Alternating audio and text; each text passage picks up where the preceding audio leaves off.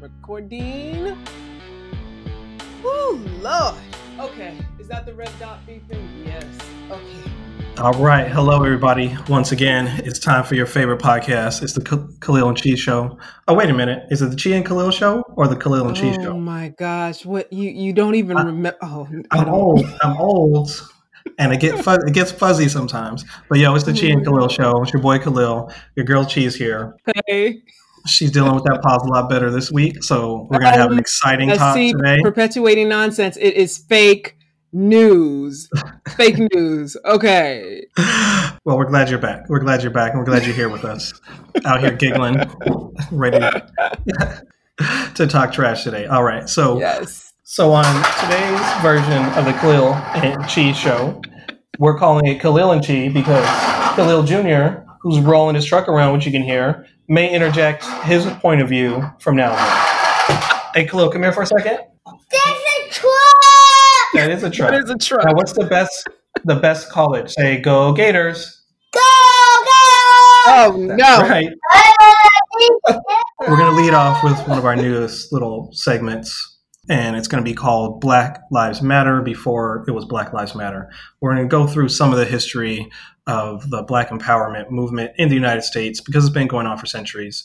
And yes, there's a lot of people that did a lot of work that made some changes that are very important, but it's important to go back and look at what mainstream America said about the movement then, because it's the same thing that the mainstream movement is saying about the movement now. So you'll think twice about posting something that's saying like, oh, well, protests shouldn't turn to riots, but murders shouldn't turn into, arrests shouldn't turn to murders. Like, can we just stop with the riots and acting like the rioters are the violent ones? Like, there's been years and years and decades and centuries of violence.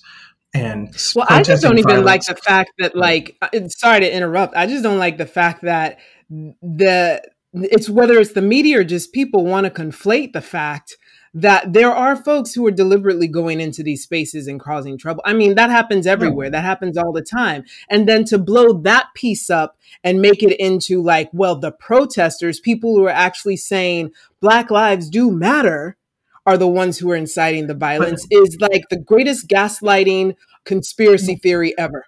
Well, above and beyond that, like even if it is the actual protesters, it doesn't really matter because they're saying you should stop killing us, and the police response is actually violence. Like the police are still being violent to the protesters. So to act like the violence is coming from the group that is being oppressed and actually the victims of the violence. And solely the group that's being oppressed. Not like it's like they're the ones who are holding all the violent activities and actions in nature as if. Yeah. So we could, like if you listen to Biden's angry speech about South Africa that we posted, and that was in the notes of the last podcast, like you can basically just apply that to the United States. But anyways, that was a long intro into who we're going to talk about today, which is Stokely Carmichael, who eventually changed his name to Kwame Ture. He was a brother man that was born in Trinidad and Tobago. Trinities can go ahead and correct me and be mad because you got triggered with both of those. One of them that I said, but. So when he was about 3, his parents immigrated to the United States, to New York. He stayed with his grandma. And then when he was 11, he moved to Brooklyn. This is where you're supposed to cheer for Brooklyn, G. Oh, okay. Brooklyn in the house. See, she can't even fake it because she's a West Coast person like me. But we're going to try to act like we care about Brooklyn. Because I know there's a lot of people care about Brooklyn. Are you kidding?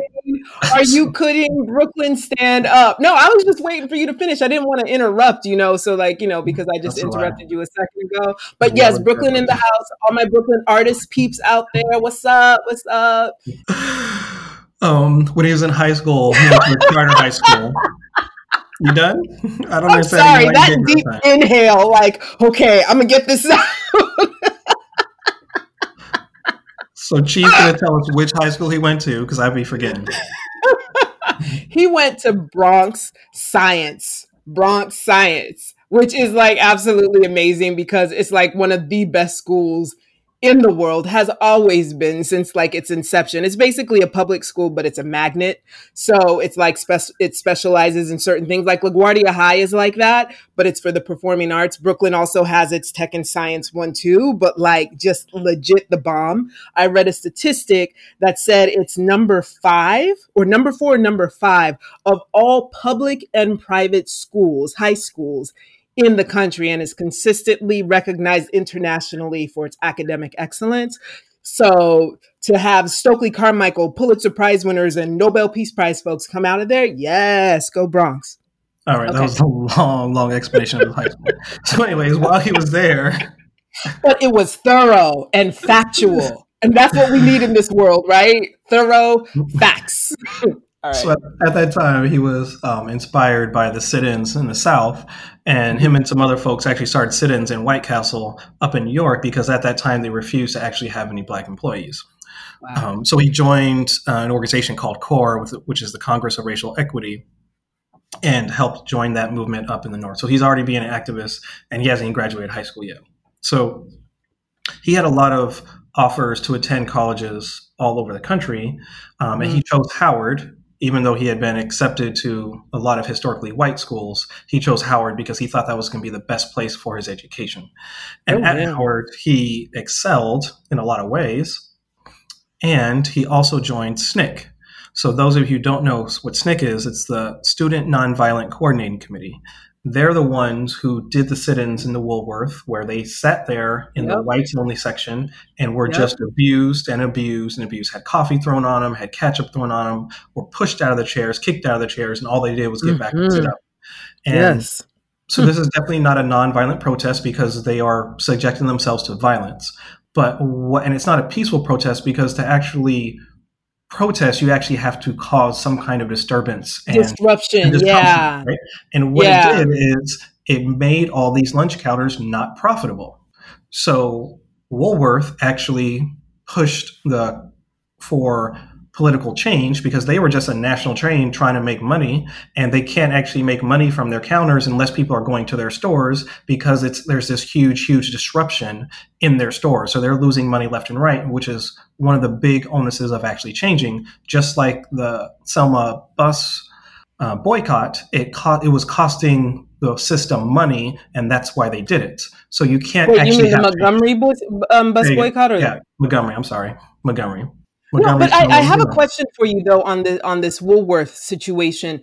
Do you know from like your research whether the corporation was upset because their white patrons weren't coming anymore, or because the Black people were there, or both?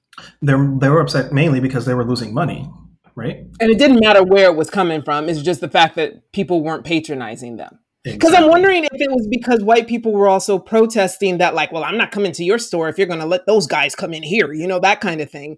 Or if it's like, well, we're just, I'm just wondering if any of that. Well, I mean, most likely it was just like, you're trying to have like an enjoyable weekend shopping and you can't go and the Black folk come. You can't go and have lunch, right? That was the main reason they had the lunch counter. So you could like go and eat and enjoy the whole day, blah, blah. It's like a nice like experience. A freaking Harrods. Right. Yeah, and now you're walking into a kind of like a conflict zone, with people there. There's media. There's, all these other things. Like it's just true. Right, a whole different situation. Yeah. All right. So he was in SNCC and he started going along on the freedom rides through the South, which were people would get on buses in places where there weren't segregated and ride the bus to states where there was segregation and purposely not segregate. And of course, whenever they would land in the South, they would get arrested. He spent almost 2 months in jail. They would be beaten, assaulted, etc. All kinds of things were happening. Mm-hmm. So at this time, SNCC actually wanted to do more voter registration in addition to all the other things they were doing.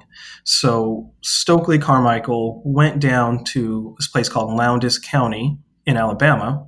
And in Lowndes County, African Americans actually outnumbered the whites in the county. Wow. But there were only 70 Black registered voters in the whole county when he started. Okay. Black people already outnumbered white folk, but there were only 70. 70 out of what? Like 10,000? Like 70 out of 7? You know what I'm saying? Like, so there were, how bad was this? So At that time, there were 70 black voters and about 2,500 white voters registered. Oh, okay. Yeah, there you go. That's equity for you. Okay. When Kwame Ture was finished, there were 2,600 African American voters, so they actually outnumbered the white voters and actually had a majority and actually started to make some change in the local government. Wow. See how powerful a vote is. So what's funny is neither the Democrats nor the Republicans would actually help him organize these people to vote. So he actually had to create his own party. And in Alabama, if you have a political party, you actually have to officially have a mascot. So he created the Black Panther and used the Black Panther as his mascot of the of the County Freedom Organization. Yes. So that's where actually the Black Panthers got the Black Panthers from, is from that mascot.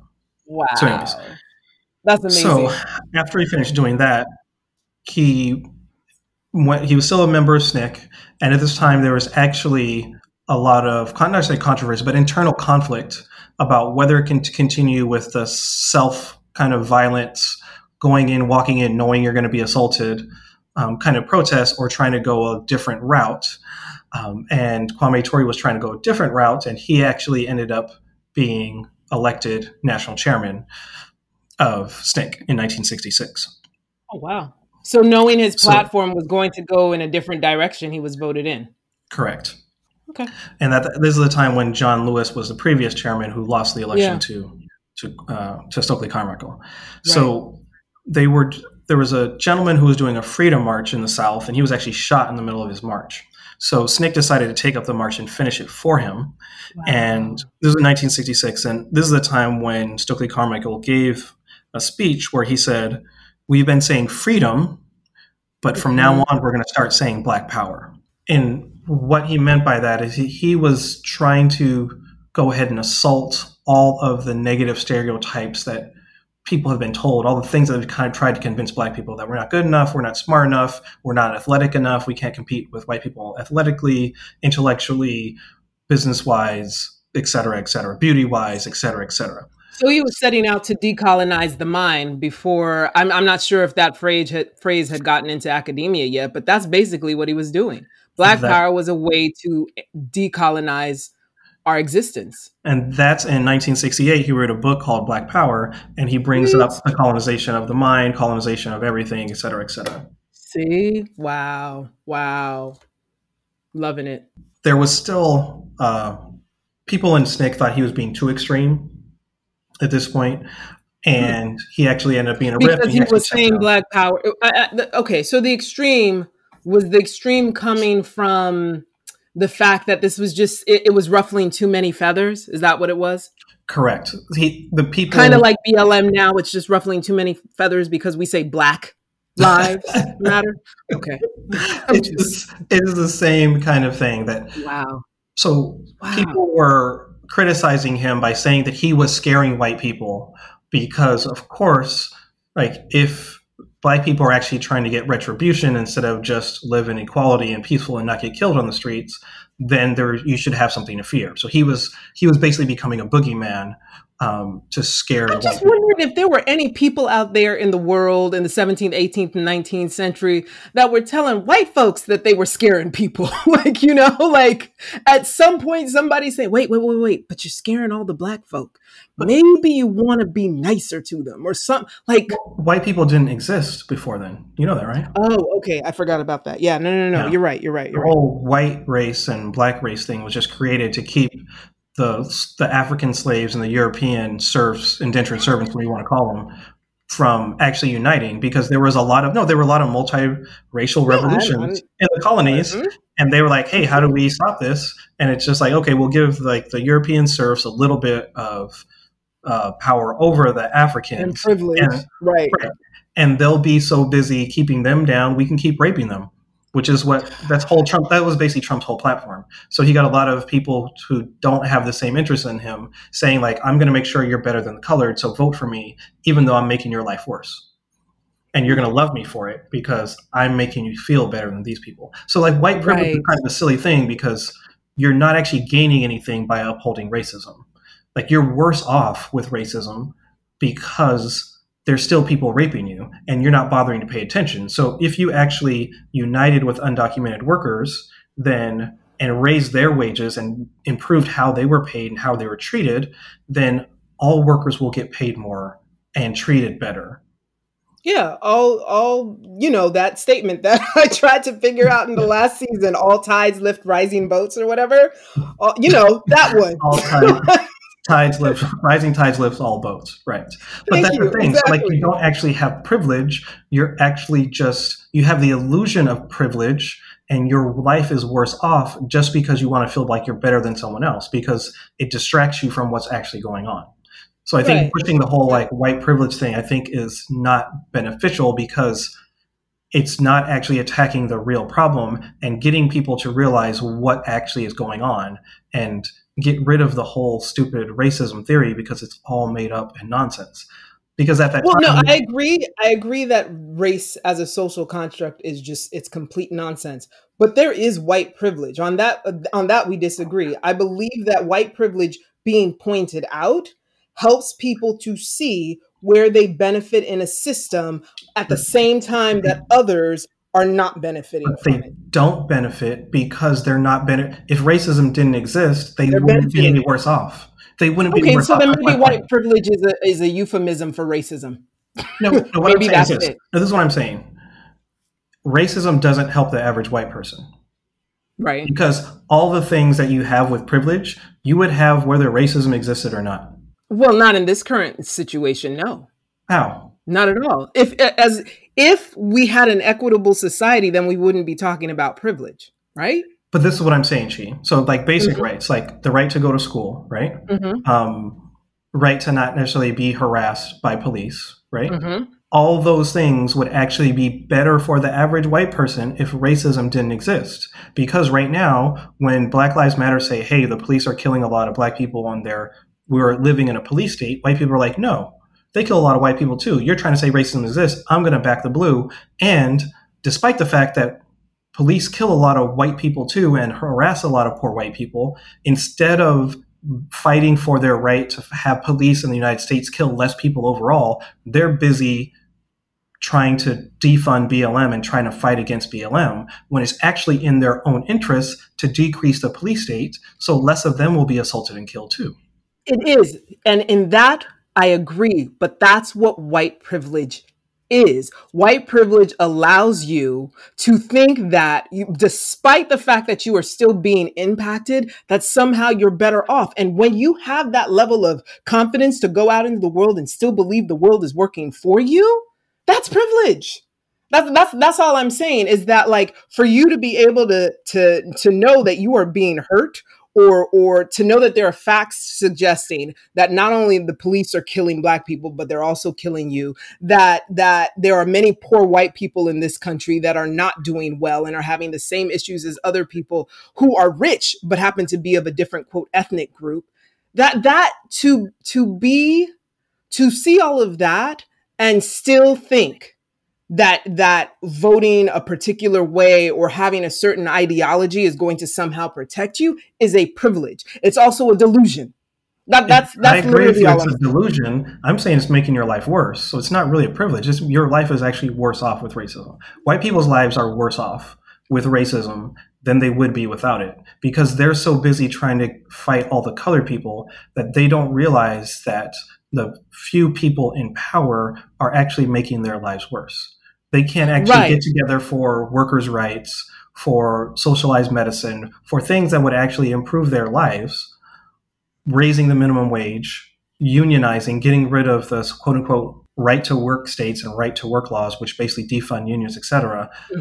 They can't see all those things because they're busy thinking that their lives are better than colored people. But anyways, right, because there are in some tangible ways their life is better. And as long as I can, get my money into my bank account and be able to buy cable and drive a certain way and do all of this kind of stuff, it's going to be okay for me. And I don't have to worry about them. That's still a privilege. But yes, racism impacts all of them. Racism to the point where I guess its impact on white people makes them oblivious. Huh?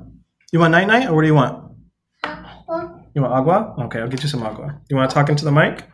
Say hi. Hi. Hi, Khalil. Say what you normally say. Are you going to announce the race? Announce the race. Or you can go back a little bit. Ladies and gentlemen. Ladies and gentlemen.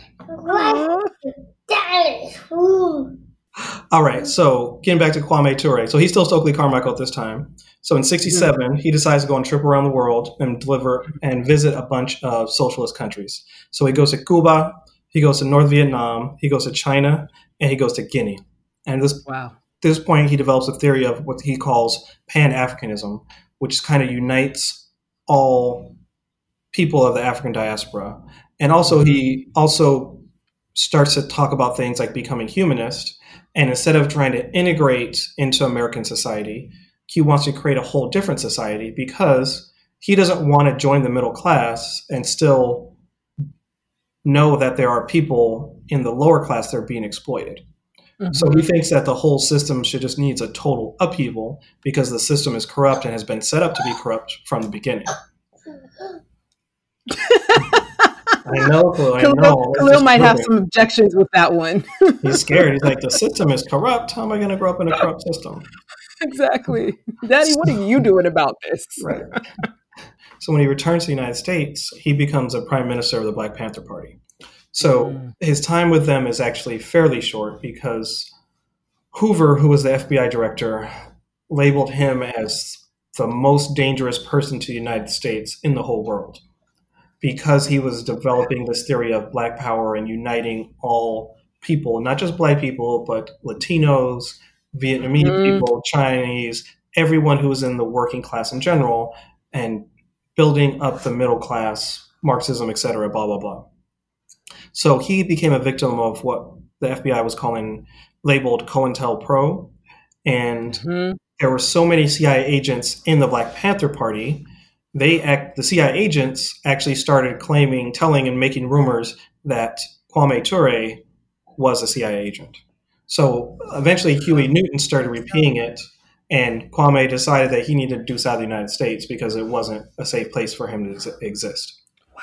So he moves to Guinea at this time and becomes active in their movement of electing a socialist leader. And so, continuing to write and give speeches. He actually came back to the United States before he passed away and actually got to see him at the University of Florida. Go Gators! In about 96, I believe. And he ended up passing away from prostate cancer in 68. 68? I'm sorry, 98. I'm like, dang, you going back in time now? We're talking about the 60s, right? Yeah. We're talking about the 60s. I hope I wasn't in here. Right? Yeah. So, in 98, he ended up passing away. Wow. But all of us should go ahead and read Black Power. Yeah, it's a great book. Which he wrote in 68 because it's highly utilized, or it's highly relatable for today. And also remember that at that time, not only Stokely Carmichael, but even Martin Luther King at that time was criticized and hated. He was one of the most hated people in the United States at that time. And the criticism, he said, is that his protests turned violent. Yeah, same thing that they're he was saying asking now. For too much, right?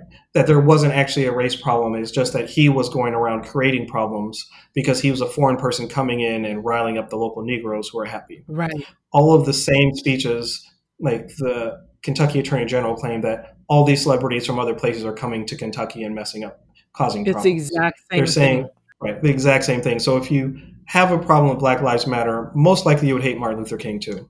And I just want to say one more thing is fuck Bill Clinton for criticizing Stokely You do realize your son is there? He's sleeping. Okay, pause. I'm glad he's sleeping. Because Bill, having wanted the Democratic Party to become a party. But is there a nicer way to say it? That's all I'm saying. Like, why do we have to say fuck Bill Clinton? There isn't. Because he masterminded the mass incarceration of African Americans and Latinos in this country. So for him to try to say that Stokely Carmichael in some way was a hindrance to the Black struggle, knowing that he was part of the reaction, the horrible reaction to ending desegregation, to ending slavery, he basically recreated slavery in the United States. There's more African Americans that are actually in jail working for slave wages than there were slaves in the United States during the Civil War. So Bill Clinton was part of the horrible, reactionary, extreme racist response to ending segregation. So one, he should have never been anywhere near John Lewis's funeral. And two, he has no right to try to claim that he knows what's good for us colored people, and Stokely Carmichael is somehow a problem. Well, one, you don't know if that's what he still thinks, because two, Stokely Carmichael is dead, Bill Clinton is still alive. And three, there has to be a moment where somebody is allowed to change their mind or evolve. I mean, the same thing happened with Barack, who was not okay, at least legally, with the idea of there being equality in marriage. But then he changed his mind. So before that, if we're going to say like, Barack Obama is bad because before he didn't think that and now he does, like there has to be some let's be honest. allowance. Let's be honest. Barack Obama never cared one way or the other about marriage equality. He claimed that he had to run on a super Christian platform to be elected. And once it was no longer really popular, he then admitted that what he really probably felt about it the whole time is that he didn't really care about sexual orientation. Well, why can't you say the same thing about Bill Clinton or any of these other people? Like that why can't the same logic be attributed to them? They're saying the exact same thing. Bill Clinton has never, ever apologized for mass incarceration. Okay, I have to do Hillary Clinton was given the opportunity to and kicked a protester out of her paid speech. And then as soon as the protester left, she said, let's talk about what's actually important. When the protester had had challenged her on her use of the word super predator to try to get the mass incarceration bill promoted, etc., she kicked her out, even though she had paid thousands of dollars to be there. And as soon as she was removed, she said, let's talk about what's actually important. I don't know. In 2015, Bill Clinton did apologize and say he did make it worse. It may not have been as bad as you or as good as you would like it to be. I am just saying, when you're talking about putting millions of people in jail and all you say is like, oh, I'm sorry. Like, did he actually give any of these people any of his money? He's a millionaire. What else? What is he supposed to do? Did he go and give money? He's literally supposed to do. And I'm asking this because he is no longer in power. Millions of dollars. He is literally he can give millions of dollars in reparations. Khalil. What needs to change? No. What needs to change is not us blaming people in the past for their crazy actions. It's holding accountable the system that exists right now. And that same system did exist when he was there and when Thomas Jefferson was there. Okay. But the anger and vitriol, and this is where I'm coming from, that we have against people who do not think like us and do crazy things, we need to channel that into change, like literal change. If we don't like the way somebody apologized, whether a Trump supporter or a Biden supporter or a Harris supporter or whatever, what we need to do is change the system, because attacking them and making them out to be X, Y, and Z, even if they have evolved or didn't evolve, does not address the issue. This is what I'm saying. Forgiving people that don't deserve your forgiveness. I didn't say anything about forgiveness. Listen, let me finish. Forgiving people that don't deserve your forgiveness, that are not repentant, just gives them excuse to continue to abuse you. Exactly. So this is why whenever there's a black person murdered, the first thing the reporters do to their family members is, do you forgive that person for murdering your child? That is what you're doing with Bill Clinton. Like there is no reason. That is not what I'm doing with Bill Clinton. I have not said one thing about forgiveness. I have not said anything about forgiveness. I said let's focus on what is important right now.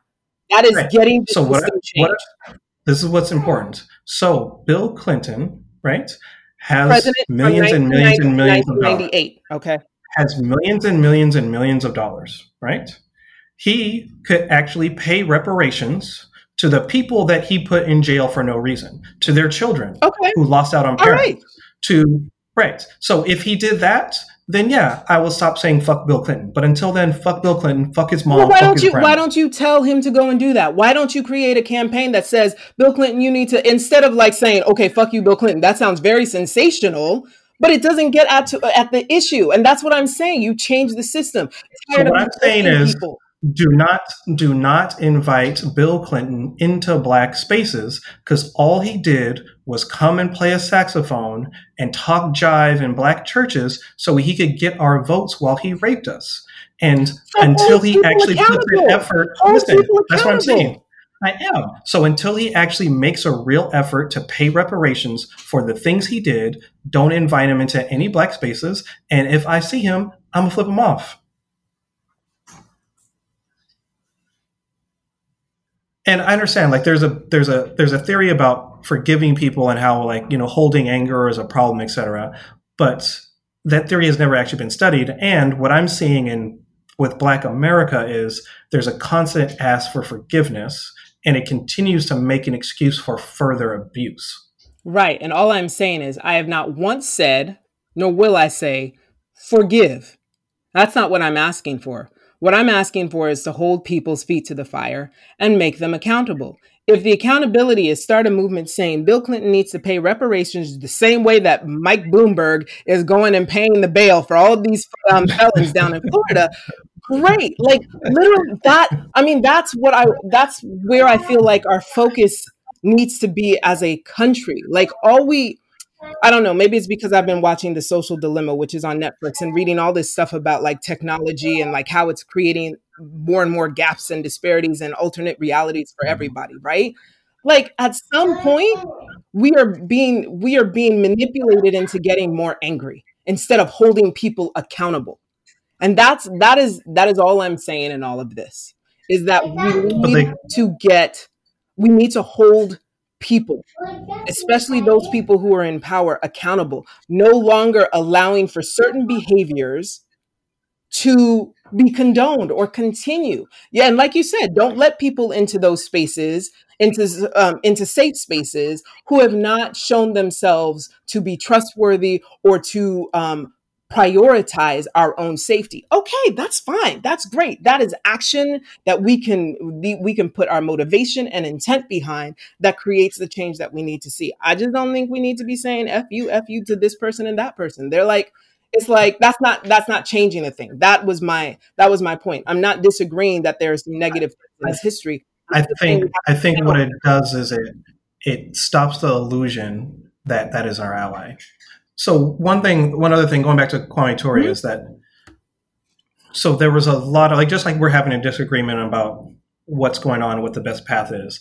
At the time, there was a disagreement between what type of protests are useful and what aren't. But Kwame Ture kind of summed it up well, because no form of protest was going to work, because no matter what form of protest you have, for change to happen, the people in power have to have a conscience. And the United States has shown over and over they have no conscience. And if they had one, we wouldn't have to be protesting, because you wouldn't have George Floyd murdered in the street, slowly tortured with 5 different video cameras, and the district attorney's response would be, I need more evidence. You wouldn't have Breonna Floyd being murdered in her own home. I'm sorry, Breonna Taylor being murdered in her home, and the attorney general misreporting basic facts like the ballistics report. Her boyfriend didn't shoot the police officer. The police officers shot each other. Yep. And they tried to actually arrested and charged her boyfriend with shooting one of the police officers when they shot each other. Yes. No, I totally agree. You have to have a conscience if you think you're going to change something. Goes back to what I was saying before.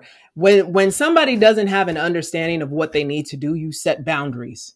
You hold them accountable. Right. And you say, okay, if this is how you want to behave, this is where you stay. Here's the thing. In the current system that we have right now, where whiteness ideology reigns supreme, right? That is the power structure. They keep setting boundaries and saying, nope, you cannot do this. You cannot go there. We can shoot you here. You can be anywhere in the world, and we will make sure that your life is like a living hell. That's literally what their boundaries are, right? What we need to do, because we have more power, there's more of us now than ever before. There's more intellectual knowledge out there and less ignorance about what is taking place, that we can also set boundaries. We can also say, you're not going to go here. And we're not going to give you our dollars. We're not going to give you our vote. We are not going to give you our time. We're going to reclaim that too in order to move the needle, because none of this appealing to feelings is going to get us anywhere. If appealing to feelings was it, we wouldn't have cults. We wouldn't have the cult of Trump. People would have left his fellowship and had joined, the other side. Well, that's why they are in the cult, is because he makes them feel good. He makes them feel powerful. I mean, he gives them the sense that they are part of the power structure. So that's why they follow him. That's ridiculous. I keep saying I don't understand, but I'm starting to realize that the world that we live in is many different worlds. And it just depends on how you want to consume your information. That is literally the information that you're getting. And that we are not literally on the same page the way that we need to be in order to overturn a system or create a new one altogether. One that is more equitable. I'll keep saying it. One that realizes healthcare is a right. One that understands that climate change is real. One that says that student debt and debt in general just doesn't make sense. And how about you have enough money to live and eat and be able to go to the beach or the mountains or the valley, wherever the heck you want to go, and just be happy and have some dignity. When the fact that we can't all be on the same page as that, and then channel whatever motivations, energy we have towards achieving. What in the world is wrong with us? What is wrong with us as a people? I mean, it's been the same since kind of civilization started. Like, there were certain people that were really aggressive about having more in society, and we created a lot of systems where there was always one class that had the majority of things, and all society is thought to look down on the lower class. Right. So even in the United States, poor people hate poor people. So no, but seriously, like, actually, you love billionaires. Mm-hmm. You love billionaires, and you hate the average poor person. And if you're poor, it's because you're stupid and lazy, or a combination.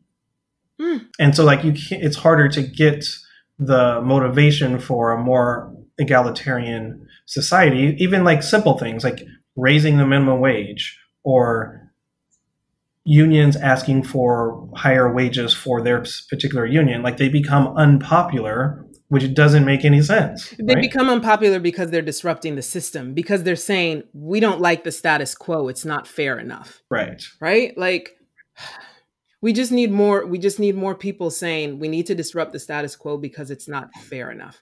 We need more of those people. It's not fair enough. And at some point, because as I'm hearing your son in the background, I'm like, what world is he going to grow up in?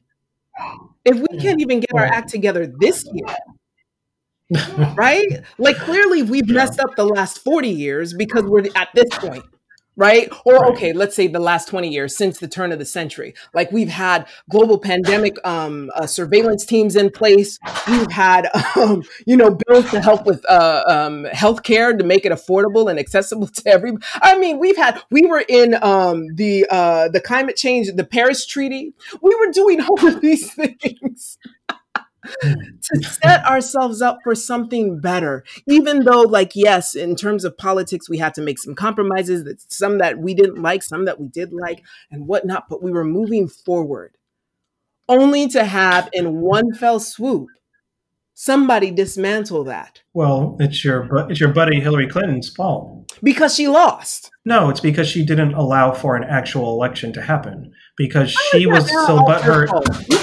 Because she was. Well, she was. Seriously. No, but seriously. So, I mean, whatever. So I don't like them. But so when she was mad that she lost to Barack Star in 2008. In 2016, she didn't allow any other Democrats to run against her. Like, she threatened all the other Democrats. Why weren't there any other Democrats in the actual race? Like, Bernie Sanders is not a Democrat. He only ran because he's like, Hillary Clinton is not a good candidate. And you can argue whether she should be or shouldn't. But the main fact is that there's a lot of people who dislike her. I don't think he agrees with you. He does. He's throwing toys around in the background. He's upset. He's like, I have something to say too, Daddy. No, the dump truck is dumping out toys. That's how we roll. That's how we roll. So No, it's just that she's very unpopular. Like, she shouldn't have lost to Barack Obama. If she's really like the best candidate ever, like the pundits were trying to say, she shouldn't have lost to a junior senator. Mind you, Barack Obama is a very good politician, but still, he went from being nobody could have.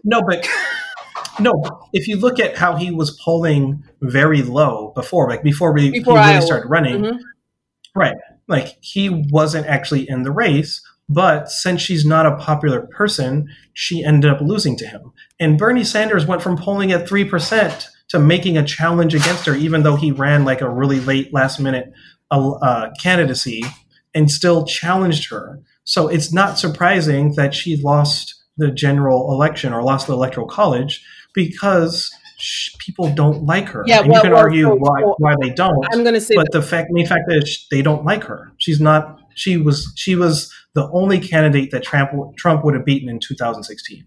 No, here's the thing. Hillary Clinton is a woman in a misogynistic society. Number one. I'm not disagreeing with anything you said. I'm just saying I agree with that. A woman in a misogynistic society that did exactly by the rules.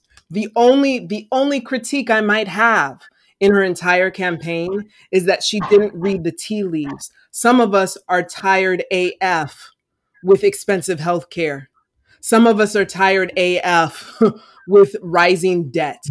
Some of us are tired AF of not being able to secure a job that provides a living wage. And even though she played by the rules, the tides were turning underneath. If you could elect a black man to office, then maybe you can start revolutionizing the system. And I don't think she knew that. I don't think she didn't. She didn't play by the rules, but also her politics did exactly what you're supposed to do. She went to school. She became a lawyer. She helped on all the issues that you're supposed to do, at least within the Democratic Party. She rose. She went to become junior senator of a state that she hadn't even lived in New York. She literally did it the way men have been doing it for centuries. Came up there and said, "I'm going to be president," and they didn't. She didn't. The Democratic Party didn't actually play by the rules when they nominated her. Doesn't matter. They chose her by the mail instead of actually. But anyways, but also her politics. As the truck rolls around. Yeah, it's funny. Her politics align with white male conservatives, but they hate her because she's a woman. Exactly. So, like I'm saying, but what I'm saying is that still makes her a bad candidate to win. Not justifying it, just that it is. Ain't that right, Khalil? No. Come here. Come introduce ladies and gentlemen again. Come say ladies and gentlemen. Come on. He's like that. Ladies and gentlemen. Now what? Which race is it? Championship best race car ever race? Championship best race car ever race. Okay, I'm mad at how parents are so able to translate their children's language. I'm like, that is not what he said, but yet it is. It is. Because he said it before, and we know. And we know. Exactly. We have our own discussion. In all of this discussion, I'm going to take it back to sports. Remember how I was saying before that I don't understand why there's all these sports going on during the pandemic? I have figured out why. Sports is the final frontier. It's the last place where at least all of us can agree on the outcome that has been presented to itself. We might not agree on the referees and their calling behavior, but the score is the score, and the win-loss column is the win-loss column, and we can go forward. I feel like that's the last place where there's some objectivity in society. Unless you're a Dallas Cowboys fan and don't know the rules about catching a ball. Or if you're like the Washington football team that can't get its act together, all of this stuff that is coming out about them. And then they put a black president in there. Jason Wright, I think is his name. Put a black president in there and knowing that this stuff was coming up. Because they're like, here, you fix it. And I remember when he was named, I was like, oh no, something is about. They're setting him up. They're setting him up. They know that they're going to be like, there's going to be some problems. So they're going to act like, okay, we hired one once and he had problems. So, right. After he gets everything going in the right direction, they're going to get rid of him. Same thing happened with the Raiders general manager. He actually revived him, had him going in the right direction, and then they're like, "Okay, we're going to get John Gruden. He doesn't like you, so bye. Thanks. Kick rocks. Thanks for picking us up out of the garbage and making us a decent team. And go home and sit down now." Like that is literally society every day with a black man or black woman. Like, I mean, it's like thanks, Obama. Right, but we're going to go and F up the system now. Right. Anyway, good conversation. So next week, what are we going to do? Next week, she's going to bring us someone from BLM before it was BLM. Before it was BLM. Hail to the three sisters who founded the Black Lives Matter movement. Oh, wait, does he want to bring somebody too? Because, we got room. Actually, I'd prefer him over you right now. You gonna be on this thing next time? You want to give us one more, ladies and gentlemen? Ladies and gentlemen, out. Say we out. Peace. We out. Peace. Yes.